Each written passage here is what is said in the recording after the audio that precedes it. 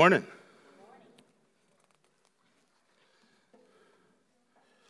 Welcome once again to By Grace. We are thrilled that you're here to worship with us, whether you're joining us in person or online. I invite you to turn in your Bibles to the book of 2 Samuel. Today we're going to begin our journey through chapter 13, looking at verses 1 through 22. I do want to preface what follows is gruesome. We just need to acknowledge that up front. The Bible's not G-rated. You heard Mark say that earlier this morning. And I just want to reiterate that the themes for today touch the very center of human experience, existence, and the outcome that we desire is to gaze into evil that we might know all the more what is in us, what is around us, and what Christ has come to abolish from all creation. We won't see every category of sin, but we will see these deeply, up close and personal.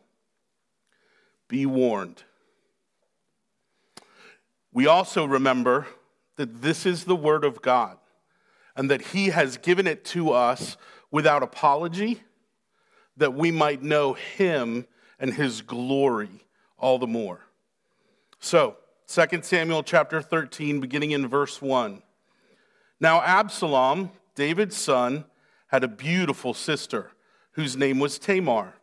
And after a time, Amnon, David's son, loved her. And Amnon was so tormented that he made himself ill because of his sister Tamar. For she was a virgin, and it seemed impossible to Amnon to do anything to her.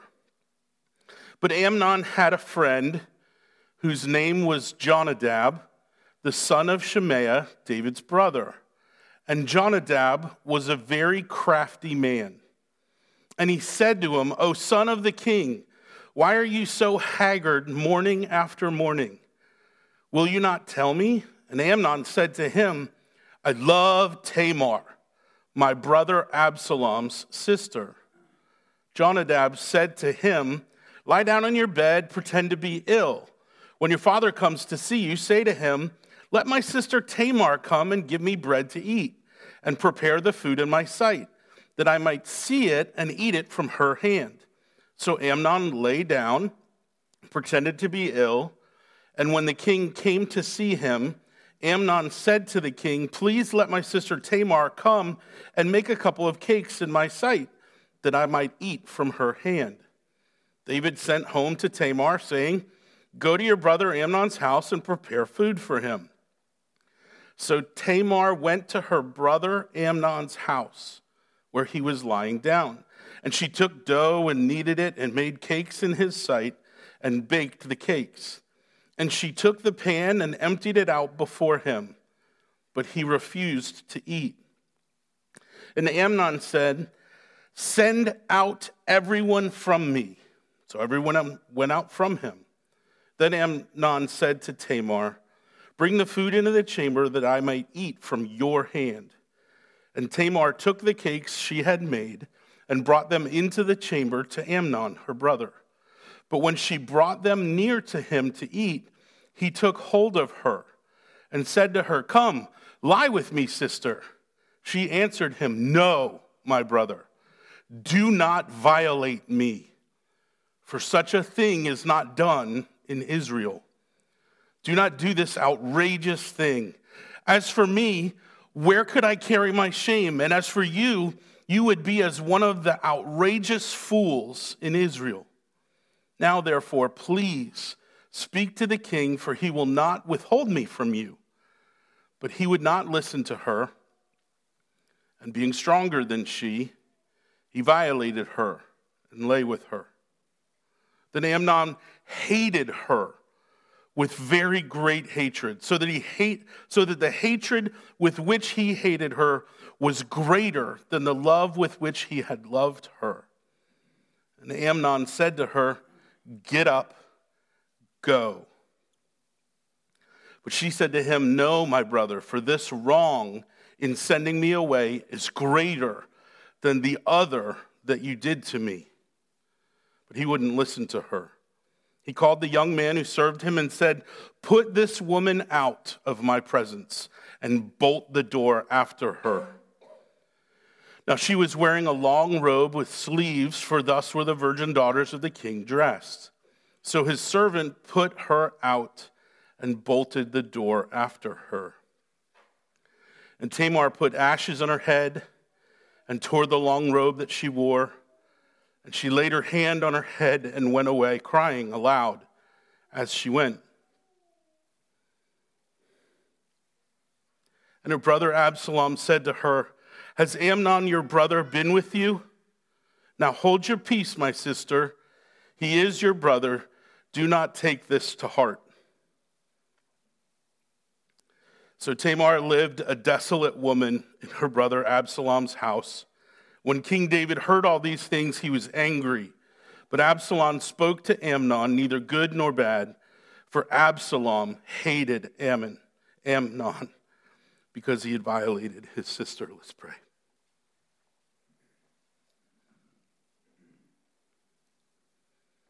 Oh God, in heaven above, come and meet with your people.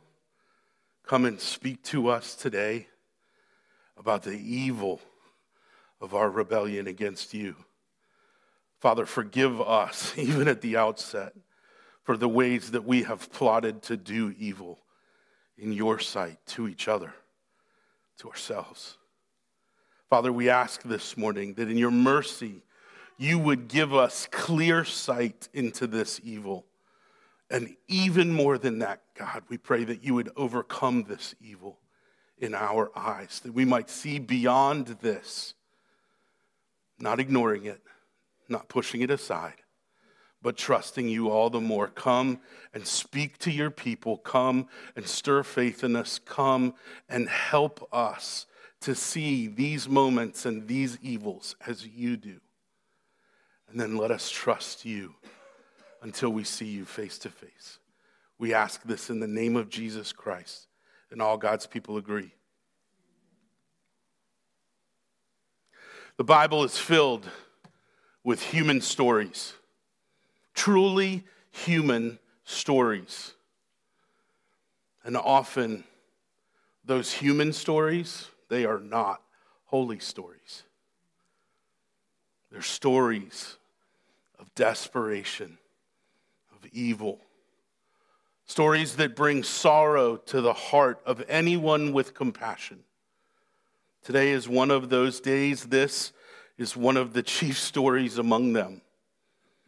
In 2 Samuel chapter 12, verse 11, in response to David's evil against Bathsheba, God pronounced a judgment on David and his house. And let us remember that God promised a dynasty to David, to have a throne that David's heir would sit on forever. And that promise is true, it's trustworthy, and it's underway. But also, God issued a judgment against David and his house. In verse 11, we see, "Behold," God says, "I will raise up trouble against you out of your own house." What we will see in this chapter and the chapters that follow is the unfolding of that trouble, the unfolding of the consequence and reality of David's sin being echoed and expanded in his own family line. David has many wives, and from them many children. And some of them are going to bring public shame on David's house. They're going to bring public shame, evil, and trouble from within the palace, within the dynasty of David. We will see grotesque sin. But we will also see the hand of the Lord bringing this trouble about, that we might see our desperate need for deliverance, that we might see the true content of the human heart. But if you, at the very outset of today, want to hear Yahweh's voice in a chapter without his spoken name, listen to the pleas of Tamar. Listen to the pleas that come in verses 12 and 13, and again in 16. Listen to the viewpoint of Yahweh through the tears and cries of Tamar.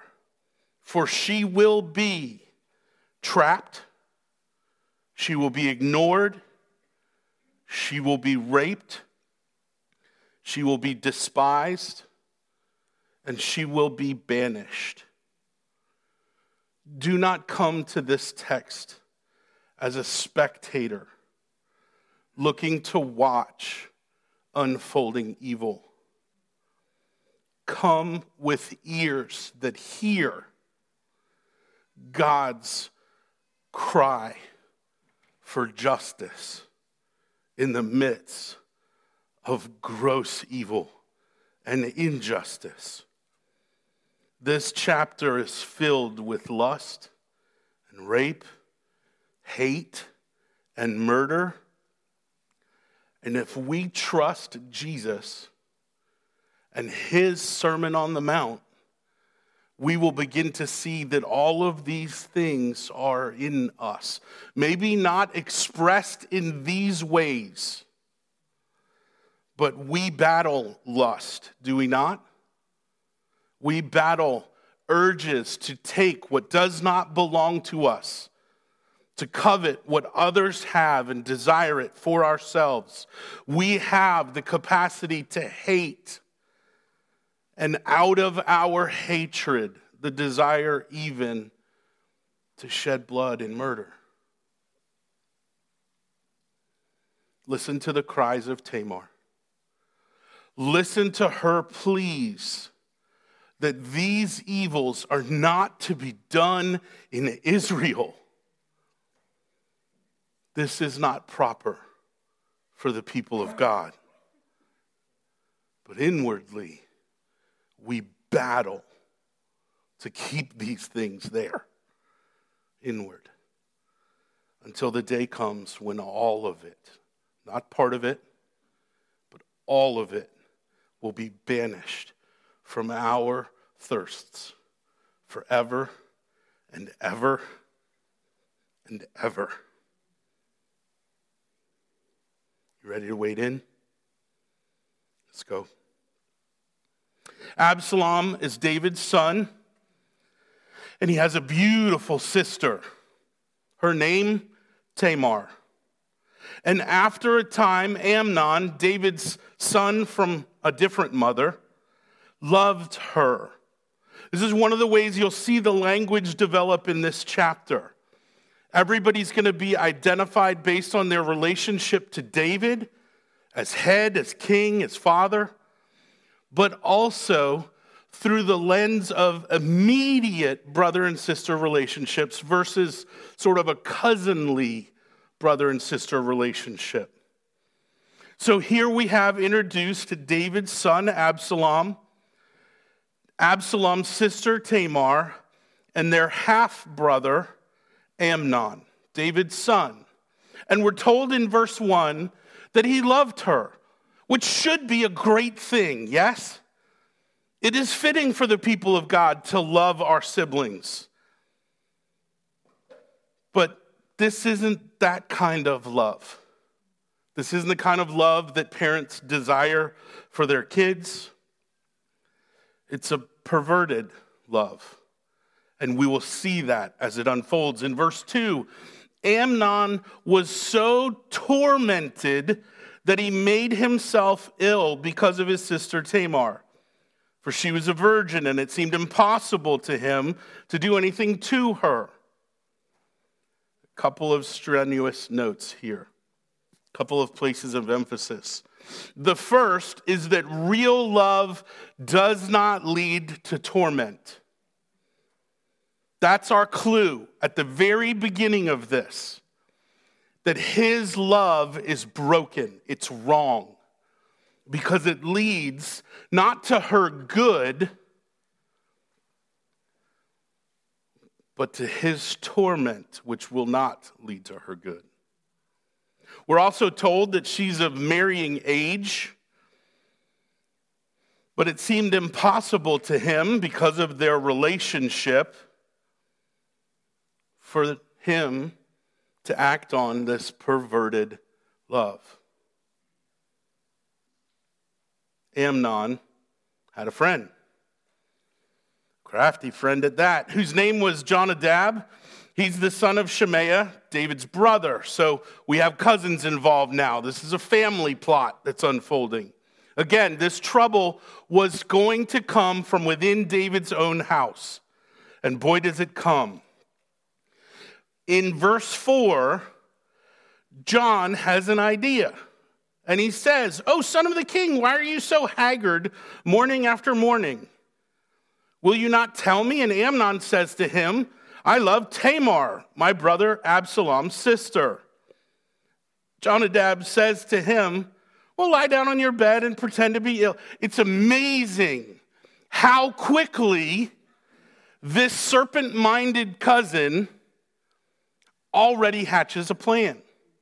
And it's a good plan because it will accomplish the evil it's desired to. This is a warning to us because Jonadab is sharp. He's skillful at, I'm going to use big old air quotes right here, wisdom. This is not biblical wisdom. The fear of the Lord leads to biblical wisdom. That's not what this is. This is him knowing how to work the angles, how to move the pieces on a chessboard to accomplish his purposes. In other words, this is wisdom without ethics. So he's the most dangerous one in the chapter. I want you to hear me very clearly. He's the most dangerous character in this story because he has no conscience. And he's eager to help his cousin violate, wait for it, his cousin. Taste the evil and danger of wisdom without ethics. Because at this point, it's just bare lust. It's perverted lust, but it's impeded perverted lust. Well, Jonadab removes all the impediments with this great plan he has. All right, all you got to do is pretend to catch the flu. And then, in your weakened state, just tell King David, Father David, to exercise his authority to move the pieces around, that you would like a particular family member to resolve this particular issue. You guys have favorite people when you're sick? Yes? Who do you like to nurse you back to health? You should be looking at spouses, or perhaps parents, loved ones who care for you in your times of need. So the plan is both vile and commendable. Nothing out of the ordinary seems to be going on. Just lay down, pretend to be sick, get your father the king to send her over to you. And that's when you can get her alone. But go back to verse 2 and catch the end of the verse. Amnon has no desire to be with her.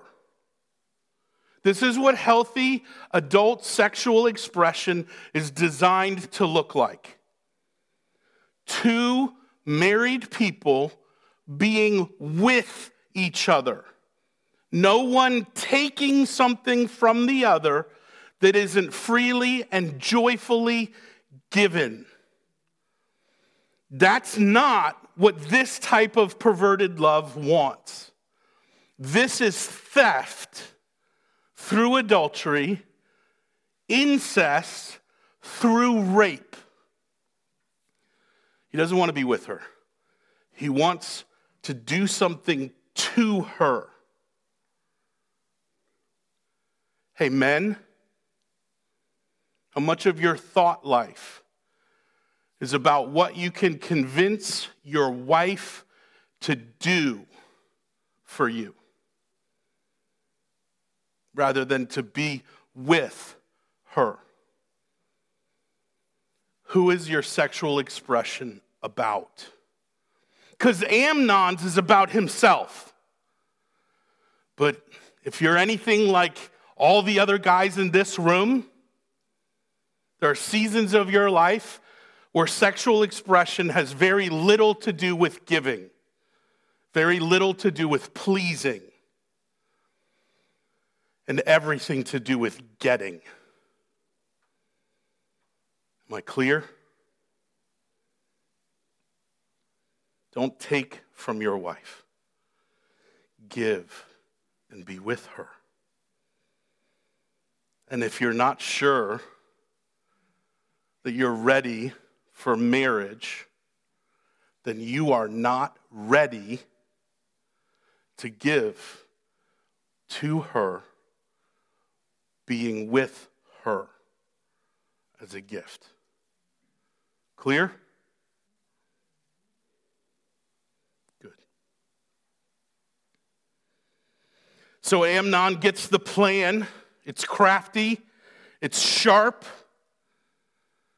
It works all the angles. So it happens. It unfolds exactly as Jonadab plans. Here's Tamar, verse 8, going to her brother's house where he's laying down, but it's fraudulent. He's laying down that he might lay with her, not that he might get better. Though he does need to get better, both outwardly and inwardly. He is sick. So she takes the dough, she kneads it, she makes the cakes in his sight, she bakes these cakes, she takes the pan, she empties it out on a plate before him, but he refused to eat. Why? Because there are spectators. And evil is most often done in private, without witnesses. Without witnesses. So he commands from his bed everyone to leave. So they do. Then he says to Tamar, hey, bring that food into my inner chamber that I might eat it from your hand. Is this not a male fantasy? Naked women with tree branches fanning you. Goddess-like women plucking grapes and tossing them onto your tongue. Yes? Do you not want to be worshiped? Isn't that the desire in its perverted forms, at least in part? Come place it on my tongue. I'm so sick and weary. Can't even hold the food.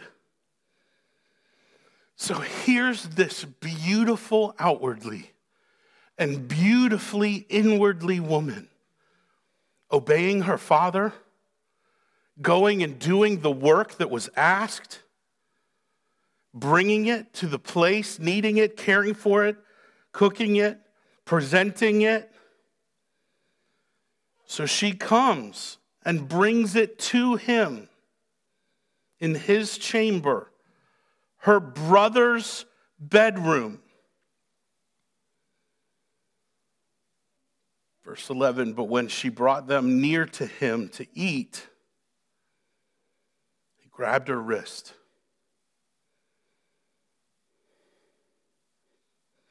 He grabbed her wrist and he commands her while holding her wrist. Come lie with me, my sister.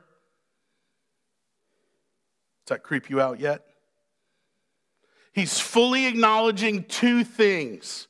One, they're blood related, too close for marriage. She is his sister. But also, he communicates his vile intent.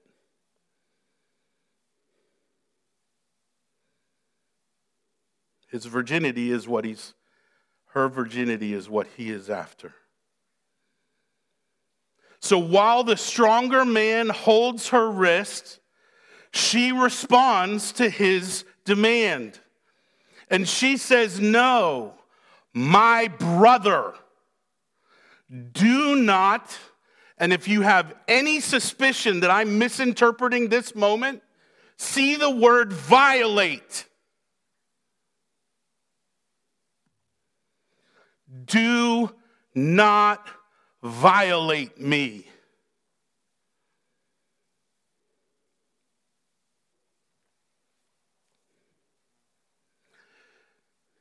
If you ever study the dynamics of power, you will understand that powerful people never plea.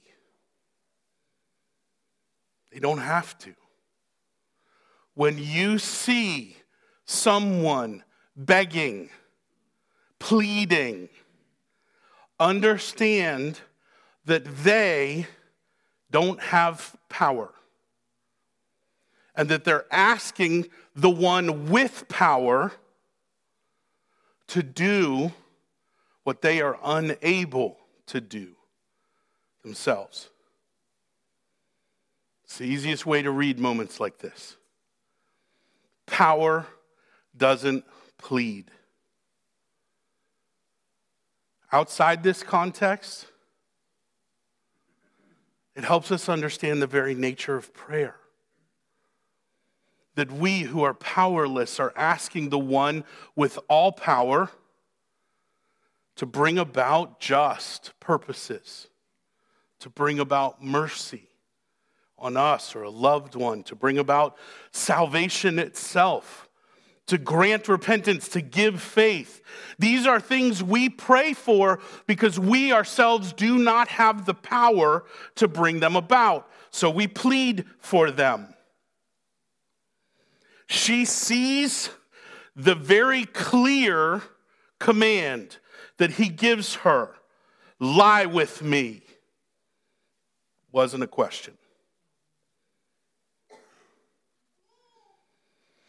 She pleads back, no, emphasis on my brother, do not violate me. Do not commit this horrific personal violence upon me. And then she adds, for such a thing is not done in Israel. Well, apparently it is done in Israel. What's she saying? She's pleading Torah.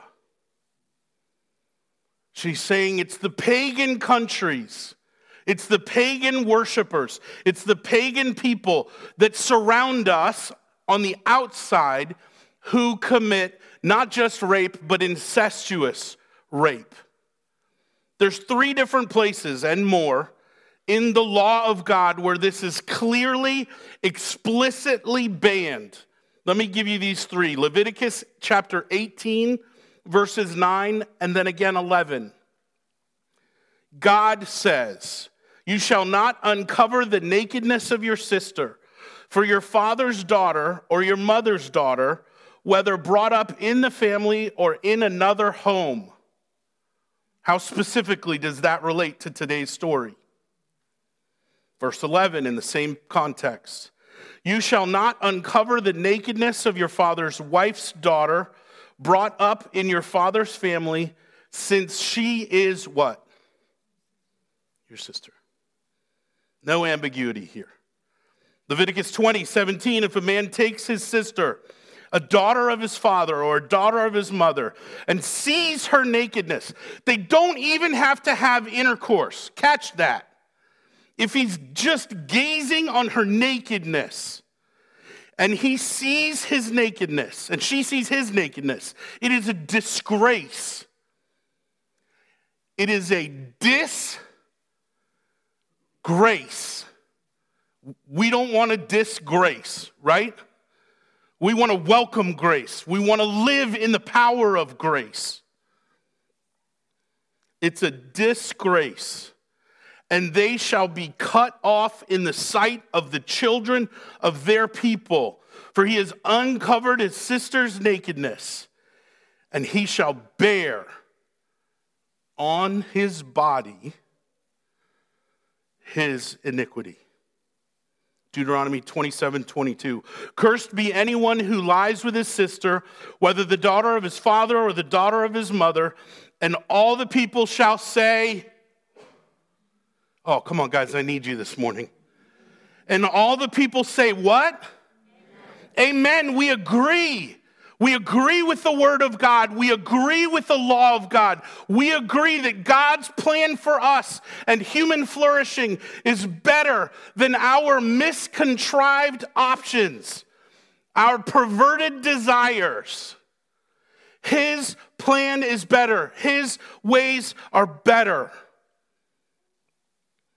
Israel doesn't commit incest, willing or especially otherwise,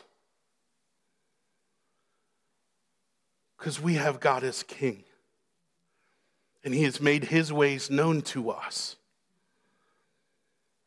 This is what she's pleading to him. This evil, this outrageous thing, she says in verse 12. That's not done in Israel. Her plea continues.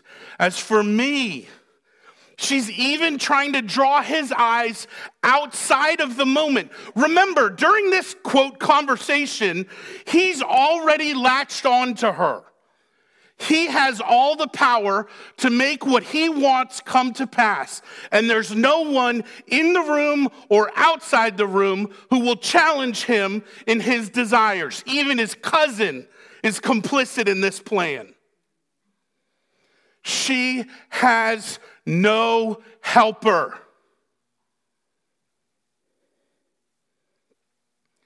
And here's this daughter of the King of Glory, this daughter to the King of Israel. Who should be more safe in Israel than David's daughters? They get pretty dresses to wear, we're told. Really nice ones with long sleeves, many colors. They're favored in public.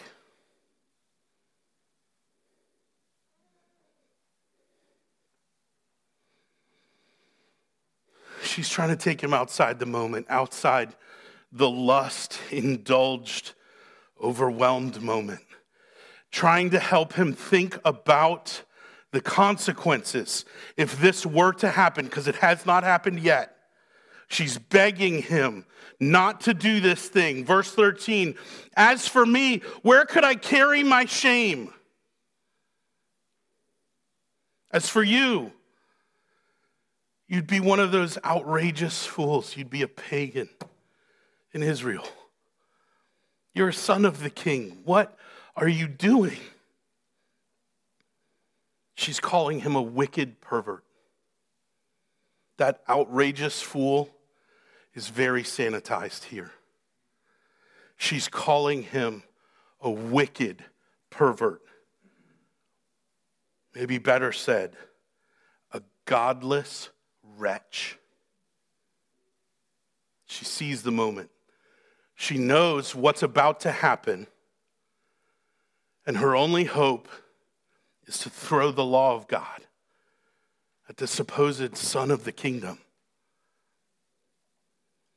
Do not do this. You will be, not just inwardly in your heart, but outwardly, you will be an outrageous fool, a wicked pervert, a godless wretch. Think about the consequences of what happens next. This is her plea. Not just we don't do this, but you shouldn't do this. Think of the aftermath. Think about what follows. But one of the realities of lust, if we can be honest about it, has nothing to do with consequences and everything to do with getting the nut the squirrel wants. Nothing will deter us when we give ourselves to lust. We will find a way to have our way.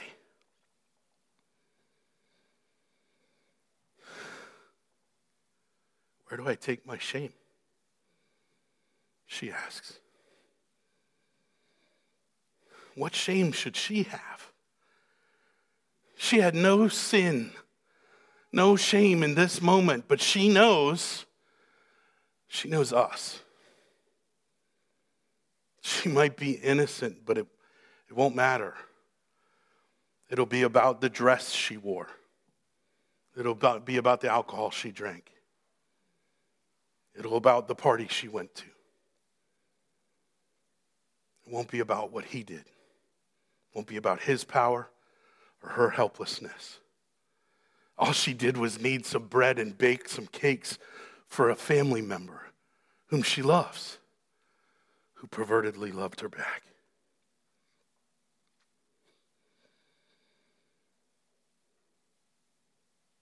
Don't do this now. Think about what follows, and then listen to the last one. Okay, here's her plea. Speak to the king.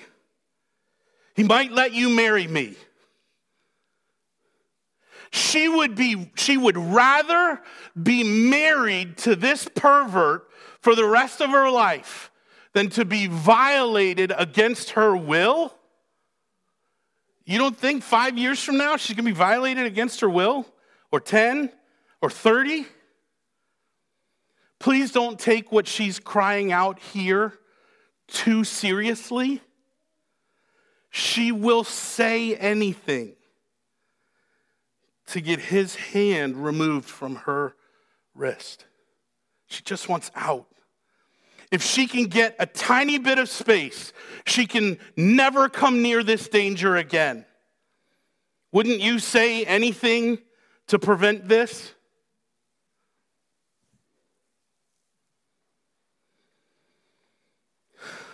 Verse 14. Oh, God help us. He wouldn't listen to her. Being stronger than her, he violated her and lay with her. That with doesn't belong there. I'm just telling you the facts.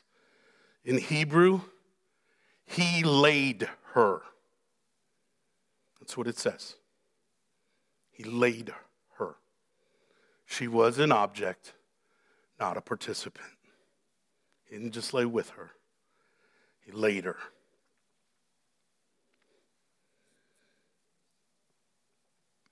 He violently acts upon her. He gives her nothing but shame, fear, a burden too great to bear, and no place to take it. This is, after all, the king's house. This is, after all, the king's palace.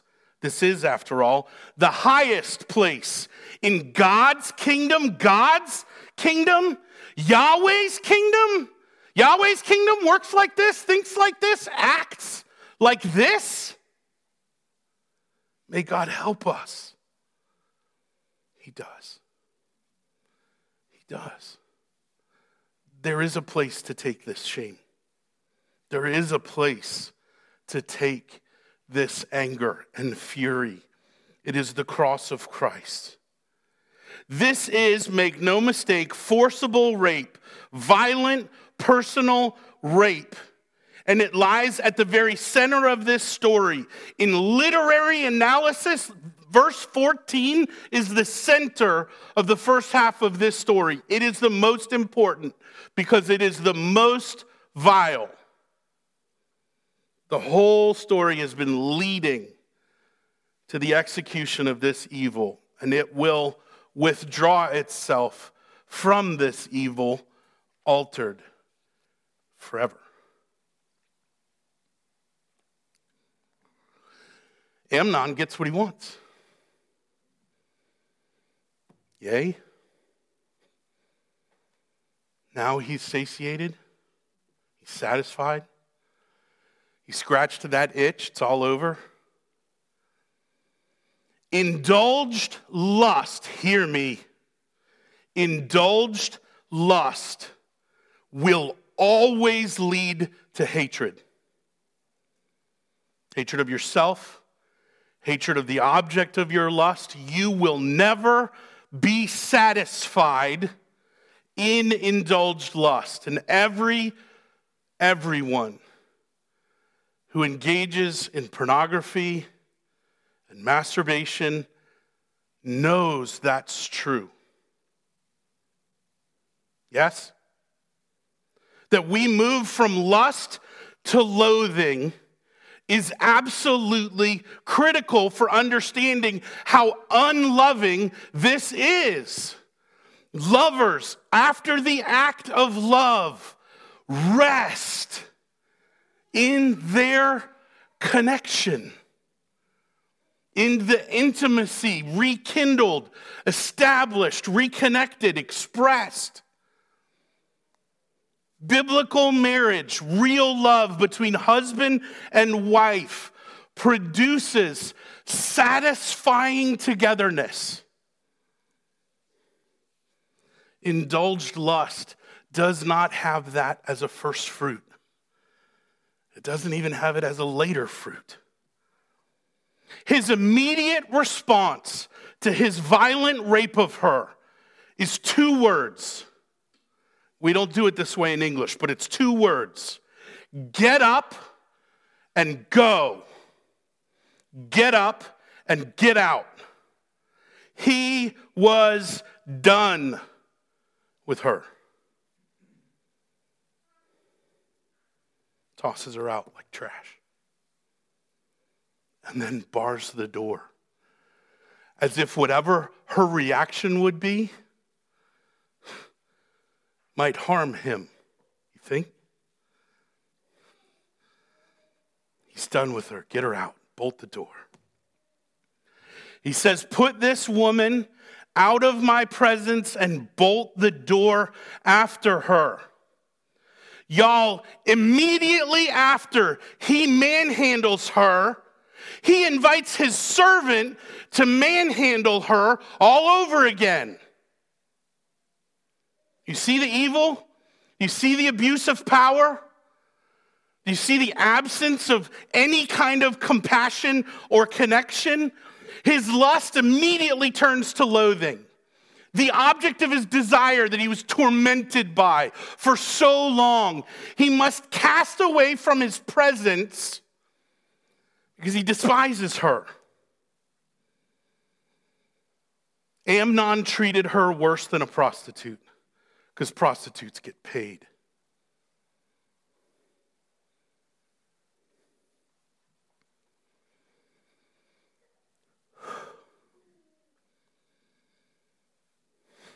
Verse 18, she's wearing the robe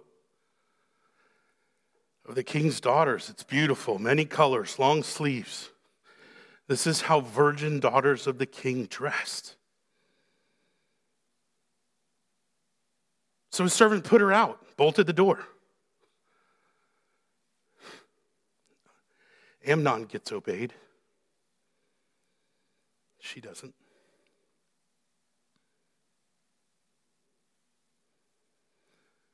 Let's take a breath. How do you respond to the misery of others? This is a real question for us. This story begs this question. How do we respond to the misery of others? Her response was to put on ashes, tear the beautiful robe, lay her hands on her head, and run away crying as loud as she could. what more is there on earth to cry about? That which is supposed to be the height of intimacy became the height of cruelty. Where does she take her shame? She takes it to her brother. Verse 20, her brother Absalom says to her, has Amnon, your brother, been with you? Wait, you knew about this? No, this is just a conversation. He's finding it out. What's the advice? What's the advice a great loving brother gives when you've been raped, cruelly tortured, grotesquely, violently assaulted? Does he throw his arms around her? Does he sit quietly below her, asking her to say whatever she wants? Provide any comfort that's really needed? If he provides comfort, it's an ice cold one. What's his reaction to her misery? Hold your peace. Oh, well, thanks. Hold your peace. Peace? Not really something I'm holding right now. Yes? Rage? Yeah, I got handfuls of rage. Sorrow? Yeah. Grief? Yeah. Fear? Yeah. Peace? No. Ice cold. Hold your peace, my sister. He's your brother. Don't take it to heart. Men have been saying stupid things like that for millennia. Oh, well, just don't think that when I say that. When I say this thing that offends you, I don't mean to offend you. Just think something different. I'm going to keep saying the words I want. You just receive them differently.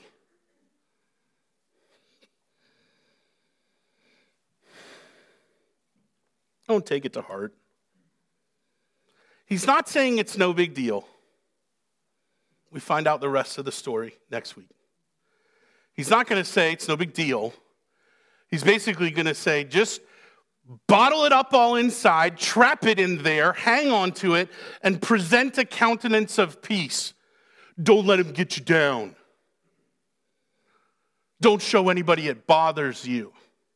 Not, hey, I have these great Christian counseling resources for you, and by the way, I do. I do. I'm going to take the pastoral privilege of saying to you, there's a ministry we support in our church called Harvest USA. And they are the top dog in understanding how sexual expression and sexual brokenness affect gender thinking, sexual activity, personal identity, shame, guilt, all of it. Pornography addiction, masturbation, sexual addiction, all these things that all of us are battling. Not just the guys, all of us. They have resources and experts in every nook and cranny of this area. I wish I had millions of dollars to give them. But I am grateful that we give $500 a year on the day of giving so they can get matched to this glorious ministry. Please come to me. Please come to your elders. We have a professional counselor in our midst. At least start there. Go to Brent. Whisper these things. Write an email to your elders that we might know what's really going on, whether you're a victim or a perpetrator or anything in between. If you are dealing with sexual anything, come to us and come to Harvest USA. That's my pastoral commercial.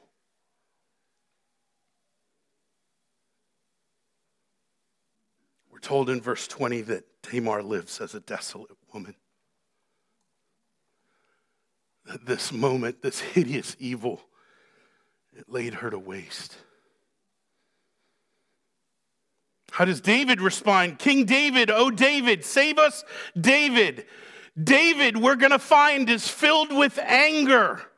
He's filled with fury, but that fury will accomplish nothing. Anger without justice is whining. Anger without justice has no mercy. It has no compassion. David, who's father of this household, who's king of this whole nation, finds out, verse 21, King David heard all of these things, and he's very angry, and he does exactly nothing. Why? Why? David, why? Why, David? Listen to Dale Ralph Davis. It says, David was irate. He was furious. He could scarcely contain his rage. But unfortunately, he did. Scarcely contain his rage.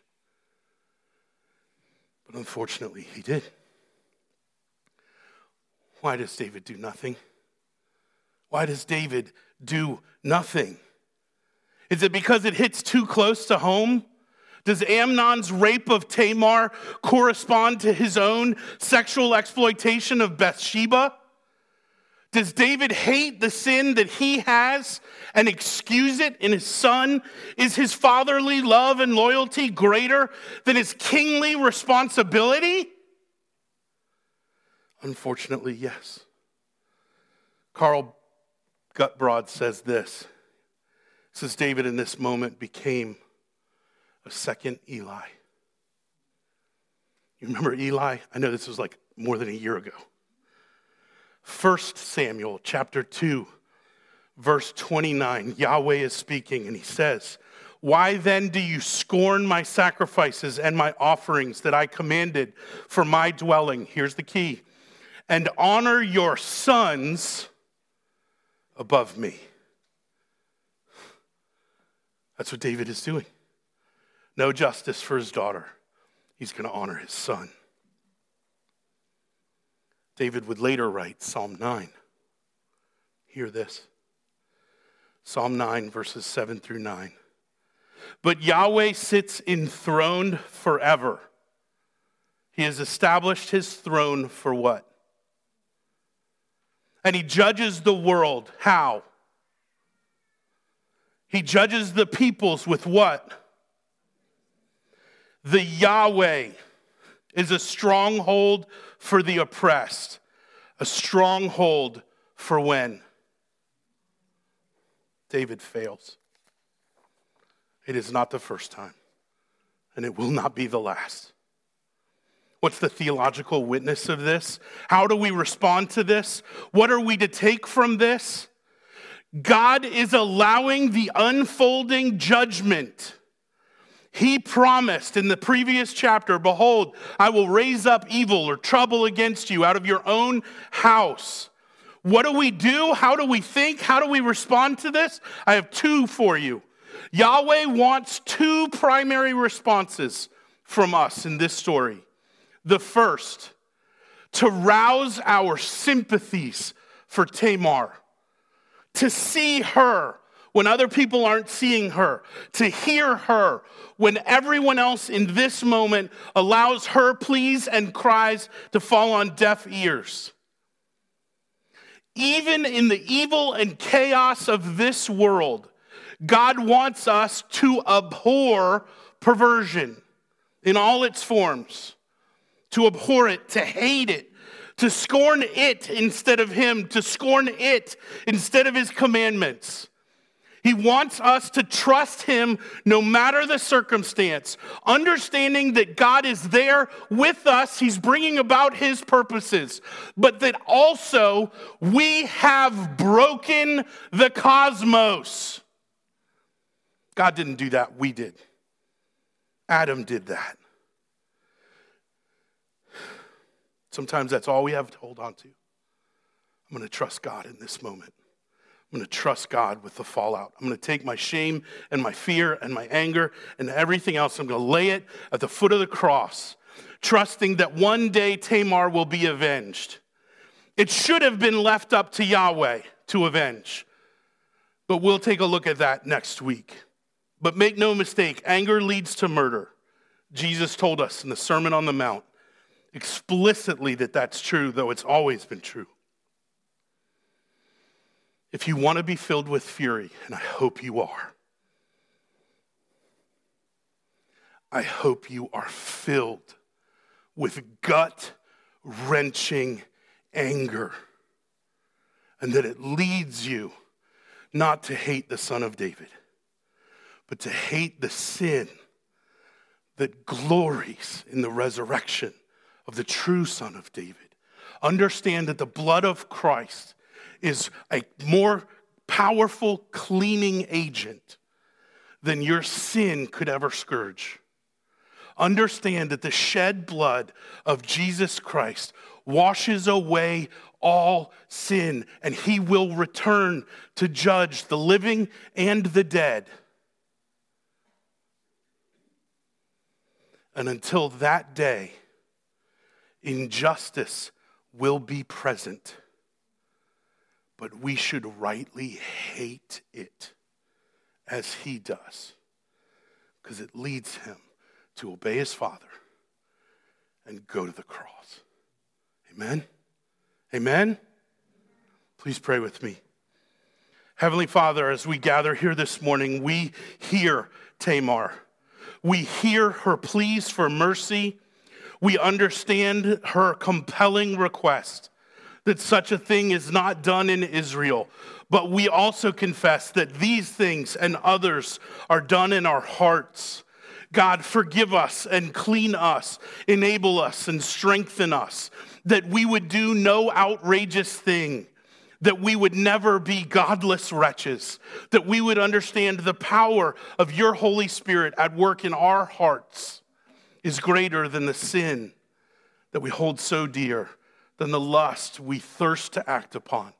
Father, forgive us for our lusts. Forgive us for our greeds. Forgive us from all the times we desire to take and not give, because you've told us that it is better to give than to receive. May our expose in this personal evil help us to glory all the more in the advent of our Savior. We ask that you would do this and more in the name of Jesus Christ. And all God's people agree.